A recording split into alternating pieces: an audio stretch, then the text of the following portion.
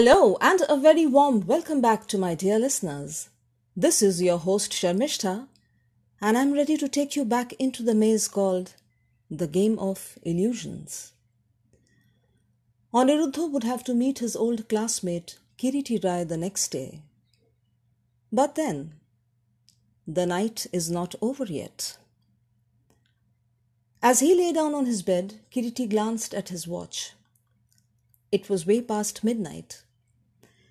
He had been quite successful in unnerving Aniruddha, and that in itself should have given Kiriti immense satisfaction, but he was still restless. After 15 minutes he got up and tiptoed out of his room. He walked slowly to the light switch in the veranda and turned it off. Kiriti stood waiting for even a smallest sound. When he heard nothing, he slowly tiptoed to Aniruddha's door. He placed an ear to the door and listened. No sounds came from within. He quickly turned and walked up to Sheila's door. Kiriti stopped in his tracks as Aniruddha's low voice reached his ears. He smiled to himself. He had known Aniruddha would do this. Aniruddha was saying, "You have to go from here. Take as much money as you want, but leave." "But Aniruddha, I don't want any money." "Listen, we are not going through this drama all over again. I am giving you 48 hours. That's all you have to leave this house. And if you don't, then what will you do then, Aniruddha?" "I shall make sure you leave, and I promise you that. Tomorrow night I shall come here again. You will tell me what you have decided. And decide wisely. Otherwise..." Kiriti quickly moved away from the door and hid himself in the shadows as he heard the door clicking open. He stayed there till Aniruddha's receding footsteps could be heard no more. The following morning, Shashwata came to meet Kiriti. We have a police report from Allahabad. Some interesting facts in the report. Apparently, about 18 months back, Aniruddha was an agent with the Jewels of India Insurance Company." "I see. Then?" There was some tuberculosis patient to whom Aniruddha had sold a policy of 1 lakh rupees. The first premium was paid, and then 20 days before the second premium was to be paid, the man passed away. So was the life insurance money realized, Shashwata?" "Yes, although the insurance company suspected foul play and conducted a thorough investigation, but could not unearth anything." "Then?" "The matter died down after a while, but 4 months ago there was another case with the same company." "And I assume that once again Aniruddha was handling it?" "Yes, but not in Allahabad. This time it was in Kolkata." "Really? You mean to say that Aniruddha continued the insurance job even when he was in Kolkata?" Looks like it." "Funny. Please continue, Shashwata." "Well, in this case, after paying 2 premiums, the man died in a railway accident." "What?"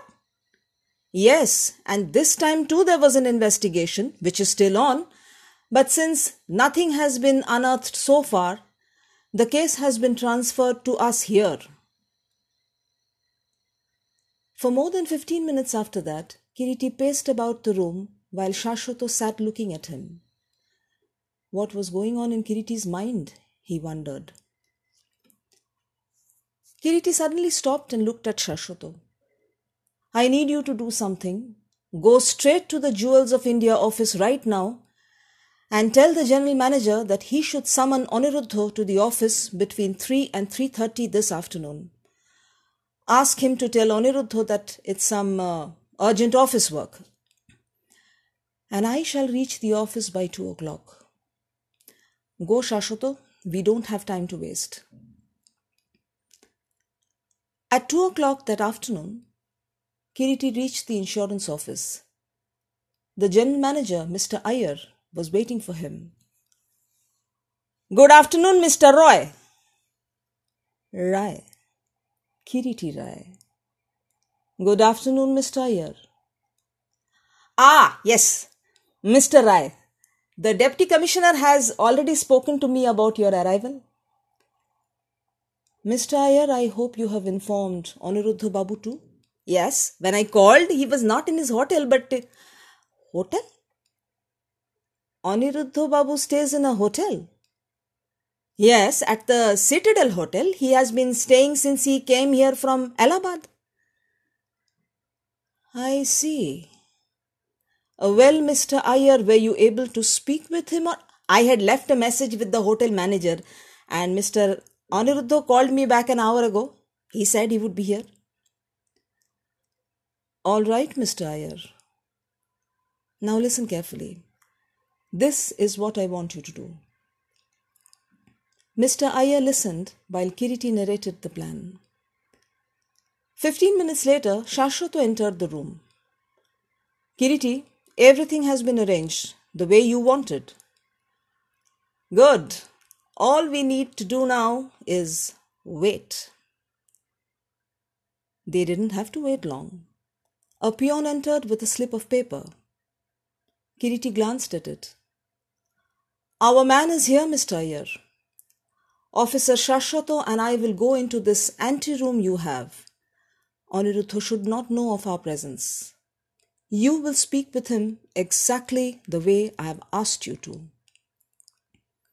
Mr. Iyer nodded, excitement visible on his face. Kiriti and Shashwato entered the other room and closed the glass door behind them. Within 2 minutes, Aniruddha entered. Good afternoon, Mr. Iyer. You sent for me? Yes, Mr. Sarkar, please sit down. Ah, you did not tell me the good news. What good news? That you have inherited a fortune. You are going to become a millionaire soon. Oh, that. Yes, I would have informed you about it. There's a problem with that, so what problem? I will tell you about that too one day, but... The door of the anteroom opened and Kiriti walked in. Aniruddha! Who? Aniruddha turned his head. Who are you, sir? I didn't recognize you. Not, sir. It's Kiriti Rai. You are not able to recognize me, but I remember you very well. We studied at the Presidency College together. Kiriti. Yes, Kiriti. Aniruddha, your left arm, just below your elbow. Inner part of the arm has a scar. That year at our university, when that play Chandragupta was being staged, when you were leaving the stage, your arm had brushed against an exposed nail jutting out of one of the wings. It had been a deep cut. Aniruddha silently raised his left arm, and sure enough, a 2-inch scar was clearly visible. But Aniruddha, what happened to your right arm? Injured in the rail accident? Yes, I lost mobility of it after that accident. At that moment, the peon entered again with another slip of paper. Kiriti looked at it and called out, Shashwato, Sergeant Smith is here. Shashwato walked out of the room he had been waiting in and asked, Should I bring them in here? Yes, immediately. Shashwato left the room and Kiriti turned to Aniruddha. So, you lost the mobility of your right arm in the train accident. Yes, that is true. But you were not travelling that day, isn't it so? What did you say? I mean, you did board that train, but you got off at Mughalsarai. It's a lie! Who has told you this? The door opened and Shashwato walked in with Sergeant Smith and another man. Mr. Iyer's mouth fell open. his eyes wide with shock.